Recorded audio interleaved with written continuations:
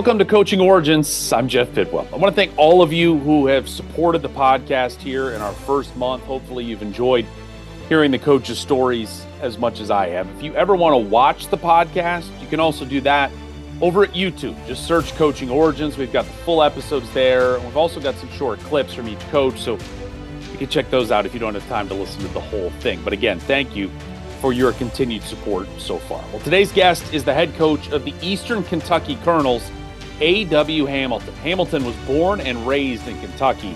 His unconventional coaching path only required him to be a Division I assistant coach for 1 year before he returned home to take over the Eastern Kentucky program. Here's Coaching Origins with A.W. Hamilton. All right, A.W., let's go back to high school. You won a state championship there at Scott County, and then ended up at Hargrave Military Academy there for a year of prep school. Just for, I guess, the uninitiated, and that's a place that obviously is a very impactful a place in your basketball life. But what was your experience like there as a player at Hargrave? You know, it's weird, Jeff. It was the best thing that ever could have happened to me. You know, I didn't have a high enough ACT score, and I ended up having to go to a prep school or a junior college, and my path ended up taking me to Hargrave Military Academy. You know what it did too, Jeff? So I go try out for Fork Union, for Fletcher Arrett, and then I go try out for Kevin Keats at Hargrave Military Academy. I end up at Hargrave, and the best thing it did for me is I learned how to learn. I really grew as a student. I grew as a person. The fear of going away from home and being homesick was cured for me. You know, when you go to a place like Hargrave, it's the best prep school you can possibly go to. It's an all-boys military boarding school in Chatham, Virginia, in the middle of nowhere. But there's no TVs. Back then, there was no cell phones. You just focused on becoming a better person every day. There was so much structure, so much discipline. It was really, really good for me. You would have never thought, okay, A.W. Hamilton in high school didn't have a high enough ACT score. Fast forward a year, he ends up at one of the best academic universities in the country at Wake Forest. I mean, it makes no sense. If you knew me in high school, you'd have said, man, no way that could have happened. How does the recruiting process start for you when you're at a prep school? Or is it sort of I guess, you know, you're being recruited out of high school and then maybe it pauses for a second while you go to prep school though. How did that process work for you in terms of being recruited to ultimately get to Wake? So what happens is the amount of exposure you get at Hargrave. You know, when you go there, people automatically think, okay, this kid's going to be a qualifier. And, you know, so the amount of exposure I got, and, you know this from you know, college athletics and basketball recruiting, there's only a certain amount of days that you get where you can go out and see prospects. And you got to use those wisely. So if you're a college basketball coach and you say, okay, I can go to Hargrave Military Academy, I can see 10 to 12 Division I prospects, I'm going there. So in the matter from September 9th, when the live period starts up until October, you know, we would have anywhere from 100 to 150 Division I schools come in the gym. And, you know, I really gained a lot of confidence playing for Kevin Keats. And, you know, he really did a lot for me as a person. And I ended up getting recruited by everybody. I went from a guy that in high school, you know, I really wanted to go to Georgetown College. I wanted to play for Happy Osborne, man. That's what I wanted to do. And then I get to Hargrave and Tom Izzo offers me a scholarship. Alabama, I go on a visit to VCU, and I end up signing with Wake Forest. You're at Wake for a little bit. You finished your career, really a nice college career there at Marshall. But when did the coaching bug for you? When did you realize or decide, I guess, that was a path that when your playing career was done, that you wanted to get into the coaching ranks? You know, when you're a kid from Kentucky, you know, growing up, my dad, he recorded every single one of Kentucky basketball games. Every game we recorded. And as a kid, I mean, we'd pop those games in the VHS and we'd watch those tapes and watch those games. Then Rick Pitino becomes the coach at Kentucky. It was like a rock star came, and it was like, man, and they're pressing, they're running, they're shooting threes. And then I go to high school and I play for a guy named Billy Hicks. And I remember his assistant coach, Billy Sargent, who was my JV coach and the assistant coach on the varsity. He was a gym teacher and a basketball coach. And I'm thinking to myself, this is what I want to do. This is what I got to do. And this is my path. And then, then I end up, playing at Hargrave. I play at Wake Forest. I play at Marshall. And what happens to me, Jeff, is I get to Marshall and my GPA wasn't high enough to get into the education program. So I had a major in communications. And I was like, you know what? I was going to coach in college. That's what I'm going to do. I'm going to be a college basketball coach. And, but it's something as a young kid, I knew I was going to be a coach. My dream as a kid was to be a PE teacher and a high school basketball coach. And, that path kind of changed as I kept going in my playing career. I was reading there in your college days, you would spend some summers working Tubby Smith's camp at Kentucky, and sort of in the time of your growing, I don't know if you're growing philosophies, but you're at least growing your Rolodex and meeting people and trying to build some sort of relationships. What do you remember about those camps, and what was sort of the biggest impact it had on you and biggest takeaway you were able to get out of it? So Ron Jersa was my coach that I finished with at Marshall. I played for Greg White and then Ron Jersa. And coach knew I wanted to be a college basketball coach. He was like, so you got to work some camps. You need to work camps. And he was like, Tubby Smith is one of my best friends. He said, I'm going to get you into Kentucky's basketball camp. And I was like, are you serious? I mean, I get to work Tubby Smith's basketball camp. So I go there. We're working camp, and I did it every summer in as many sessions that Tubby would let me. But the thing that I remember the most is Tubby. There's like 500 kids at this camp. There's tons of coaches and high school coaches and people that are dying to be there. Tubby walked up to every single person, shook their hand, genuinely, cared about each person, and just made just like a personal connection with that. Like when I met Tubby Smith, I was like, this guy already really knows me. Like this guy really genuinely likes me. Tubby probably had no idea who I was, but I was like, that's the type of person I want to be. I want to be just like that, and like, I want to have that type of first impression on people. I want people to know that I'm genuinely a nice person. And I think Tubby Smith, working this camp, that was the most impactful thing I've got out of there. Did you have any, and I'm sure your high school coach was a massive influence on you, but from maybe the higher ranks and maybe even from afar,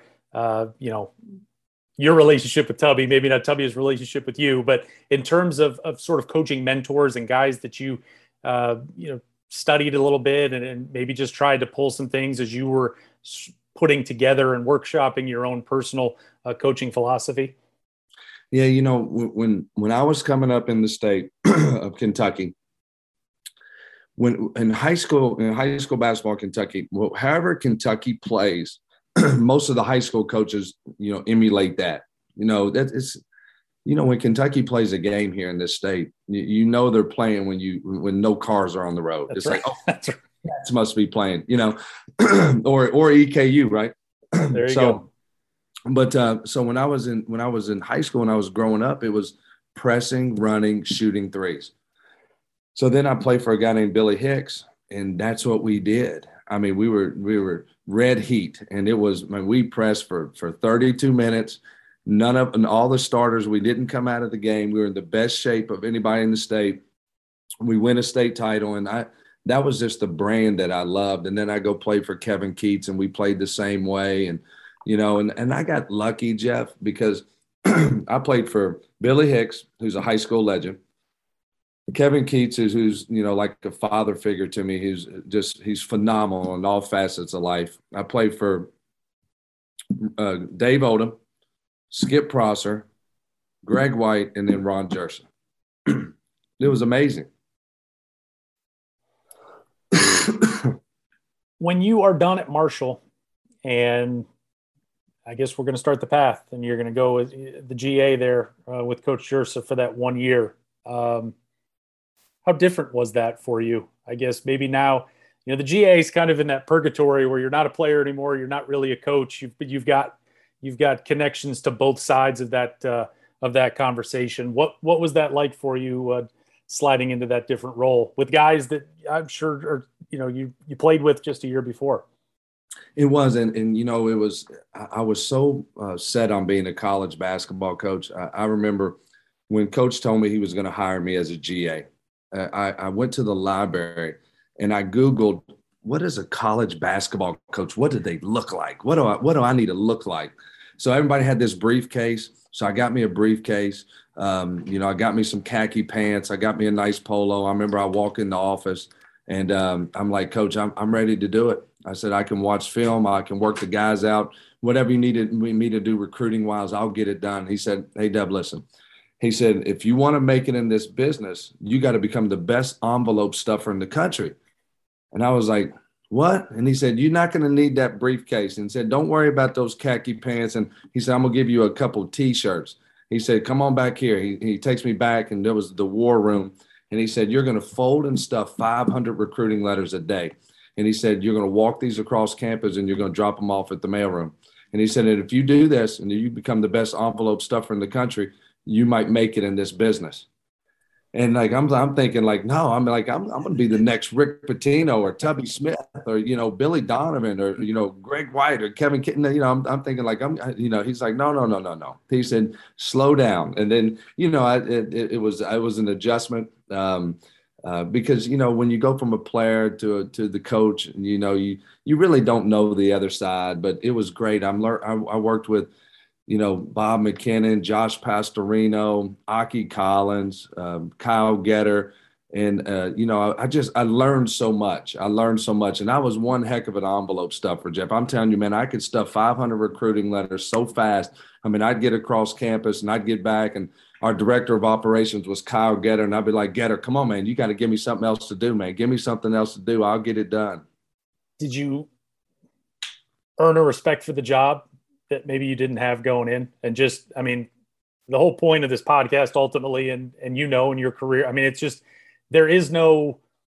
everybody starts on, if not the ground floor, the basement of this job. And what did you learn about that, to your point with just coach just being like, let's pump the brakes. We're going to the mailroom first to sort of earn your stripes? Well, what it did for me is it got me ready for my next job when I became an assistant coach at Hargrave Military Academy. Coach Keats calls me. He offers me $10,000 in a fully furnished apartment. So I get to Hargrave. I signed my contract. I couldn't believe it. I called my mom and dad. I'm like, I'm getting paid to coach basketball. This is crazy. And I said, then I get a free apartment. I walk up to my apartment. There's a futon and a box TV. And if that had happened to me the year before, I wouldn't have made it. But you know what it did was my focus was then at that point, like, because Coach Keats told me, he's like, you're going to be able to do everything. He said, I'm going to have 2 assistants. He said, so I was the best at mopping the floor. I was the best laundry guy in the country. I could, we'd get back from a road trip. I drove the bus. I would fuel that bus up so quick. I would clean it up. I'd get it ready for the next wave of athletic, teams going out the next day. I could break down the film. I could make a recruiting graphic. He would let me get on the court and work the guys out. So it just gave me an appreciation, like, I've got to be the best assistant coach. And then, I got to be the best GA in the country. I didn't, I kind of got over myself when Coach Jersa had that conversation with me. And it helped me, that was my focus. Sometimes I think the young people think like, let me skip a step. Let me just, I need to recruit, or I'm ready to do this, or I'm ready to do that. Well, let's master this. Let's be the best envelope stuffer in the country. Let's see how good you can mop that floor every day. Let's see how well you can get the laundry done, that year at Marshall really helped me. It prepared me for my next stop. And, I went to Hargrave. I was there for 5 years as an assistant. I lived on a futon. I watched the box TV, and I absolutely loved it. I mean, it was, 6:30 in the morning till 10 o'clock at night. I mean, I ran study hall every single night, 7:30 to 9:30. We had to do it twice a week, but any teacher at Hargrave, if they didn't want to do study hall, they knew to email me and they'd pay me $20 and I'd do their study hall. It was just, I was just that invested. I wanted it so bad. And it was really good for me. When you're making $10,000 a year, $20 is a big deal. Yeah, it was. Now in Chatham, Virginia, $10,000 now was pretty good. Sure. I had a free apartment and we had a Pizza Hut. And man, I could get Pizza Hut, and that was good. And that was back when you went to the Blockbuster and actually rented a movie. And on a Friday night, you pop it in, and it was great. Nowadays you don't do that. Everybody's got Netflix and Hulu and all that stuff. But those were the great days. I mean, I remember I go get me a pizza on a Friday night, go rent me a movie, and I just chill out. From the coaching aspect of being at a prep school, like Hargrave, and obviously you guys had great success there, but I mean, guys are in and out in a year, right? I mean, it's a constant. How does recruiting work for the uninitiated in all of this? I mean, are they coming to you? Is it how do you acquire players and you're in a constant state of acquisition? That was the good thing for us as an assistant when I was at Hargrave. So we would get so many calls and so many emails from young people that wanted to play at Hargrave. So coach would let us, facilitate those. And then we would basically bring all those kids on campus. We'd have tryouts. And then, coach would then go out and he would recruit our top level players. So it was great because, the kids are dying to come to a place like Hargrave. They're like knocking the door down. And then you got to go out and, because the standard there is so high and the expectation is so high. I mean, even when I got the job, so I'm following Kevin Keats. He's 237 and 22 with 2 national championships. That was an easy act to follow, and then, so, the bar is set so high there that, you got to beat the bushes and you got to get the right kids in there. But, so it's kind of a mixture. And then you get the calls from, we used to get a lot of calls from Division I coaches that they signed a player and that he may not have had a high enough ACT score, SAT score, high enough GPA. So they would place guys in there with us. So it was a combination of things and, which was great because you got a lot of learning experience. When it comes to the job and now it's yours, is it when Coach Keats moves on, I guess, first of all, did he give you do you remember any advice that he gave you that now this is your ship to run? He did. He said, listen, you cannot emulate me. You have to be A.W. Hamilton. You can't be Kevin Keats. He said, you're ready for this job. He said, you've been loyal. You know how to run this program. You played here. You're very well respected here. You're ready for this job. You got to be A.W. Hamilton. You can't be Kevin Keats. And that was my focus. And, so what I had to do, Jeff, is like, I didn't know if I could, if starting out, if I was going to win a national championship year one. I mean, we had just won one 2 years before Coach left. We were in the Final Four every year. I said, well, so what I got to do is like, I gotta be a great fundraiser and I've got to rally the community around me. So I said, okay, so what we're going to do, we're going to play more home games.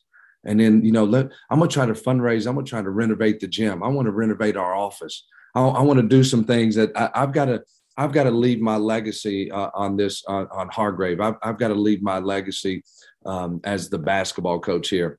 And then, I got lucky my first year, my first call when I got the job was to Montrezl Harrell. I had to keep him on my roster, and we ended up going 38-1. Got beaten the national championship game, and it was just we generated a lot of excitement. And with that team, I had such a special team. We went from playing like 5 home games a year to like my first year we played like 15 or 16.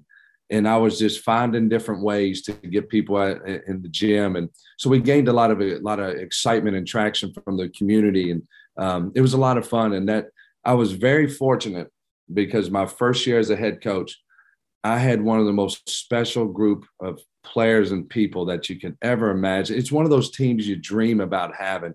And then I was so naive. I thought every year is going to be like this. And then, I quickly learned that it's not. I just had a group that they were so connected. They loved each other. They were so bought into me. They were so bought into our brand and our style of play. And, and they went 38-1. And we almost won the national title. We played against a really good Brewster team. And one of my better players, Ryan Taylor, rolled his ankle about 10 minutes ago in the game. And we couldn't overcome it. I think it was Lou Holtz that said once upon a time that, winning the national championship was easy. It's staying at the top after is the challenge. And I think, you think you lost 20 games in your 6 seasons there at Hargrave after the great success that Coach Keats had. And obviously it's a different kind of program, and there's always going to be turnover, and there's always going to be, you're relearning a team and trying to speed up the chemistry part of the process. But what did you learn about not only success, but just, okay, we've got it, but this is how we have to maintain this standard year in and year out, no matter who's here? Yeah, I put a lot of pressure on myself, because when we went 38-1, Jeff, I was like, okay, we're going to do that next year. We're going to do it again. Well, I said, we'll get right back to the national championship game, and we're going to win it. And I had Terry Rozier that year, and I lost 6 games with Terry Rozier. I did it. I did a horrible job that next year coaching. And it ended up being one of the best things for me, and then that my 3rd year and my 4th year and my 5th year, we got better and better. In my 5th year, we had such another special group of guys that just, I tell my team, Jeff, my team at EKU, I'll tell our guys this all the time. My goal is not to win the ASUN championship. That's not my goal. My goal is for when we lose, whenever it is, whether it's in the ASUN semifinals, the championship game, the NCAA tournament, the NIT, whenever we lose, for all 14 guys to be crying in that locker room, every player, every coach, every manager, for everybody to be so invested into each other, into Eastern Kentucky, that it hurts so much when we finally lose and our team breaks up. And, you're always searching for that as a coach. And my 5th year, I had that type of group again. It was like my 1st year that just, they loved each other so much and just were so connected and so bought into each other and me and the staff and the school. And we won the national championship. We go 47-1. And then, with that team, I've got Braxton Beverly, the young Braxton Beverly, and he was good.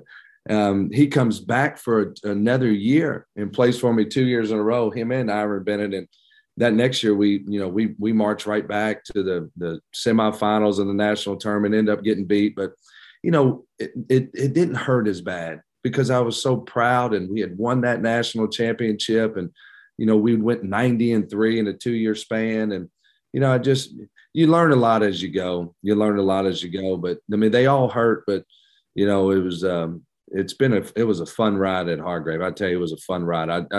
I got to learn so much just on the fly, fundraising and managing a budget, putting together a schedule. My first couple of years, you should have seen how terrible a job I did a terrible job scheduling. Jeff, I'd have us playing a home game on a Friday, and then on Saturday driving 4 hours playing an away game. I don't know what the hell I was thinking. Well, after the 6 years, you went and visited an old friend with Coach Keats there at NC State. I guess before you make the decision to go, was there any opportunities in those 6 years for you to move on, move up, or were you pretty lockstep there at Hargrave for that entire time? I had opportunities. I had offers. But, what happens to me, Jeff, is, I met my wife on a blind date my 2nd year at Hargrave. And we got married. We had a little girl, Charlie, our first child. And she was born right there in Danville, Virginia. And then, we had another little girl, Andy.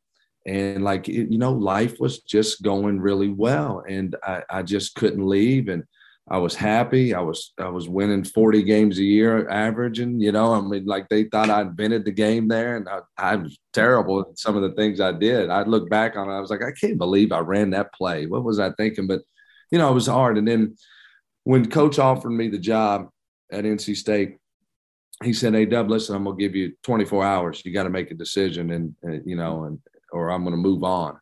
And so I busted in the door. I'm like, "Chelsea, listen, Chelsea's my wife." I said, "You're never going to believe this, but I got offered an assistant coaching job at NC State." And I was like, I just don't know if I'm going to take the job. And she was like, "Well, let me help you. If you don't take the job, I'm going to divorce you." And I was like, "Well, okay, well, I'm going to take the job, so I'm going to take the job." And, it was hard. It was hard leaving. But it was an opportunity I couldn't pass up on. I remember Ben Davenport, who was our board of regents there, who's a mentor of mine. I go see him and I tell him, "Mr. D, I don't know what to do." And he was like, "Well, I'm going to tell you what to do." Because every time I got offered a job, I went to see Mr. Davenport and he would tell me, "Don't leave. I'm going to give you a raise." So I always, but this time it was different. He said, "No, you're leaving. You're going with Kevin and you're going to take this job." And he said, I want you to always remember something. It's not what you get, it's what you give. And you just never forget that. And you go to NC State and you do whatever you have to do to help Kevin win and you take it from there. So I go to NC State. It was great. We rented a house. I told Chelsea, I said, I'm a big goals guy, Jeff. In the 8th grade, my grandfather set me down and he said, "Hey, Dub, listen, this is going to be the most important conversation of your life." I'm in the 8th grade, Jeff, and I'm looking at him like, what the hell? What are we going to be talking about here? And he said, "What we're going to do," he said, "you're going to set 5 goals for your high school career." And he said, "You're not going to treat these like a New Year's resolution. You're not going to write them down and put them in a desk drawer in a shoebox." He said, "What we're going to do, we're going to write these down. We're going to Office Max. We're going to get them laminated, and you're going to put these on your mirror. So every day you brush your teeth, you're going to see these goals." So it was the most important conversation of my life, because when I was transitioning from Hargrave to NC State, that conversation that my grandfather had with me, I just kept hearing his voice. And I said, "You know what? I'm anxious. I'm nervous. I'm leaving a place that I've been for 11 years. I'm going back to being an assistant." I said, I got to write my goals down again. So I took out my checkbook. I wrote both of my little girls a $1 million check. I dated it from when they turned 18 years old. My goal was to become a Division I head coach in the year. I wanted to be the best assistant coach in the ACC. That was my focus. I put all these goals up on my mirror. We go to Raleigh. 9 months later, I'm the head coach at Eastern Kentucky. Crazy. I mean, I'm from Georgetown. I mean, it's 40 minutes down the road. It's unbelievable. Well, before we get to Richmond, that year there at NC State, it's your first year as in this Division I assistant coach. You're out on the road, you're recruiting. I guess it's a little different than Hargrave, where you got people kicking down your door trying to get in. You've now got to go recruit and try to lure them into your backyard. What was that experience like of not only, you're a Division I assistant, but you're in the ACC, buddy. I mean, you're swimming in deep waters. It was the recruiting part was probably the easiest part for me to get adjusted to. I really believe in Kevin Keatts and I love him so much. It was easy for me to sell him. Obviously I'm selling NC State, but you're selling the head coach. And so that was easy for me. It was the other things that I had to learn. I never knew how to run a MacBook. And I looked at this MacBook. I'm like, what is this? And I'm like, this. I said, no, I need a big desktop computer, man. That's what I need still. And they're like, no, you got to do everything on this MacBook. So, learning those type of things, learning how, to put together a scouting report at that level and do different things like that was the thing that I had to adjust to the most. But, it was, we signed a great class the year I was there. I mean, Manny Bates, Derek Funderburk. I mean, we Sadiq Bey. We signed Sadiq Bey. That was a huge gift for us. Braxton Beverly was a huge gift for us. So the recruiting was fun. I really enjoyed that, as I enjoyed selling Coach Keatts. And then Eastern Kentucky comes open. You said 9 months later. I was reading that the athletic director there at the time at Eastern said there's a difference between guys that apply for jobs and guys that want jobs. And that you wanted Eastern Kentucky. Yeah. Obviously, it's home. It's stone's throw from where you grew up. And when do you remember that opening catching on your radar, and what was sort of the steps that you, and probably every favor you could call in at that point to try to get you toward the front of the line? We're coming back from the NCAA tournament. When in the NCAA tournament, when you lose, they get you on that plane so fast. Right. So we lose to Seton Hall. On the bottom ticker, it says Eastern Kentucky men's coach has resigned. I get home, I tell my wife, I'm like, Chelsea, you're never going to believe this. Eastern Kentucky job just opened. She was like, well, I don't know why you're sitting here telling me. You need to call the athletic director. So I did everything I possibly could to get through to the athletic director. He finally calls me back and he says, hey, listen, I've had so many people apply for this job. You're not on my radar. I appreciate your interest. And I was like, look, I said, sir, nobody wants this job more than me. I said, I just need to talk to you. I'm not asking for you to hire me. I just need to talk to you. So he was, about a week later, he finally, he breaks down. I mean, this is after I did everything I possibly, every favor and phone call, the, text message, and heck, I sent him a 6-foot ladder in the mail. I don't know if you've ever got one of those, but that's probably a little bit overwhelming. but he finally. What? All right. So I can guess, but why are we sending him a ladder? Well, I was like, I put in a note. I said, hey, me and you're going to climb up on this ladder one day if you hire me. And but we finally have a conversation, and I was, my biggest thing was to show that nobody wanted the job more than me. Nobody could sell Eastern like I could. I'm a Kentucky guy. This is where I was born and raised, and my family's still here, and my wife's from here. And I said, I wanted to get in front of that search committee. So, I was able to get in front of the search committee. Jeff, I've always been, I had to do different things. I had a, video presentation, video resume. I don't want to give out all my secrets, but, I'm a big propaganda guy. I want people to see what my vision. I want them to feel it. I'm a big energy guy, and it was, I had a great interview, and I think I interviewed on a Tuesday. They called me on Thursday, offered me the job, and told me how much I was going to get paid. I didn't tell them, but I'd have done it for free. What's that phone call like? I interview on Tuesday.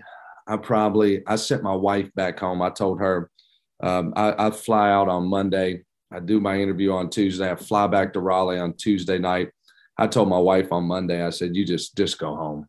Just go back to Northern Kentucky. Just be with your family. And, I said that I need, I didn't sleep, I don't think, for I was so anxious and so nervous. And I'm a big believer. I think God, he's got his hand on us. He's guiding us. He knows what he's going to do. And, he put me here for a reason. But until they made that phone call to me, there were some great candidates for this job. This is a great job. This is a Division I head coaching job. It's a great university. It's in a beautiful town and city. I mean, it's a great place. And, I had to beat out some pretty stiff competition. What do you remember about press conference day, walking up to that podium? I look out there and I see my mom and dad, and, they're in tears. And, there were so many people there because this is, I'm from Georgetown. I mean, I saw people I hadn't seen in 20 years. And the gym was packed. I remember I had no idea what to say. I was so anxious, and I took out a note card 5 minutes before I went out there. And when I put together a speech, I just put 1 or 2 words down, and I kind of just draw from that. And it was great. We have this lady here called Donna. She's our super fan. And as soon as I get up there on the podium, she starts hollering and yelling. And I was like, I'm at home. I'm at home. This is just going to be fun. So, but it was a great day. It was a great day. Well, my last question for you, your advice that you would give to the 22-year-old who's finishing their career playing or not, but they want to get into college coaching, and someday they want to lead, however long that path may take them. They want to lead their own a Division I program, what would be your best piece of advice that you could pass on? I've got 18 of my former players are now coaching. And I'll tell anybody who's listening to this the same thing I tell them. Be the best at whatever your role is. Whether if the head coach has got you breaking down film, be the best video coordinator in the country. If your job is to organize the food for the guys, be the best at that job. Whatever it is that head coach needs, be the best at that job. Don't look ahead. Don't think anything is beneath you. Just be the best. Like the best thing I ever did was become the best envelope stuffer in the country. That was the best thing I ever did. If that doesn't happen to me, I don't know if I would have made it. And that piece of advice that Ron Jerser gave me, it got me going in college basketball. It got me going in college. And that's what I've got a 23-year-old kid as my director of operations. He started off, he was a walk-on for me when I got here. He turned into a volunteer video coordinator. Then I got him up to $10,000 a year. Then my operation guy just leaves. And now he's 23 years old, man, and he's the director of basketball operations at Eastern Kentucky. But what he did was he was the best volunteer assistant video guy in the country. And then he just worked and worked and worked. And, now young coaches, if you can master Photoshop, if you can master video, there's a place for you. There's a place for you. And then you get in there and you're so loyal and you're the best at that job. That head coach, whoever he is, he's going to take care of you. This is a hard profession and you got to have the right people around you. Thanks to Coach Hamilton for joining me, and thanks to you, as always, for listening to Coaching Origins. If you liked what you heard today and want to hear more, please go to wherever you listen to your podcast. Subscribe, leave a comment, leave us a 5-star review if you think we've earned it, so we can continue to bring you the origin stories of the coaches who have made college basketball the great game that it is.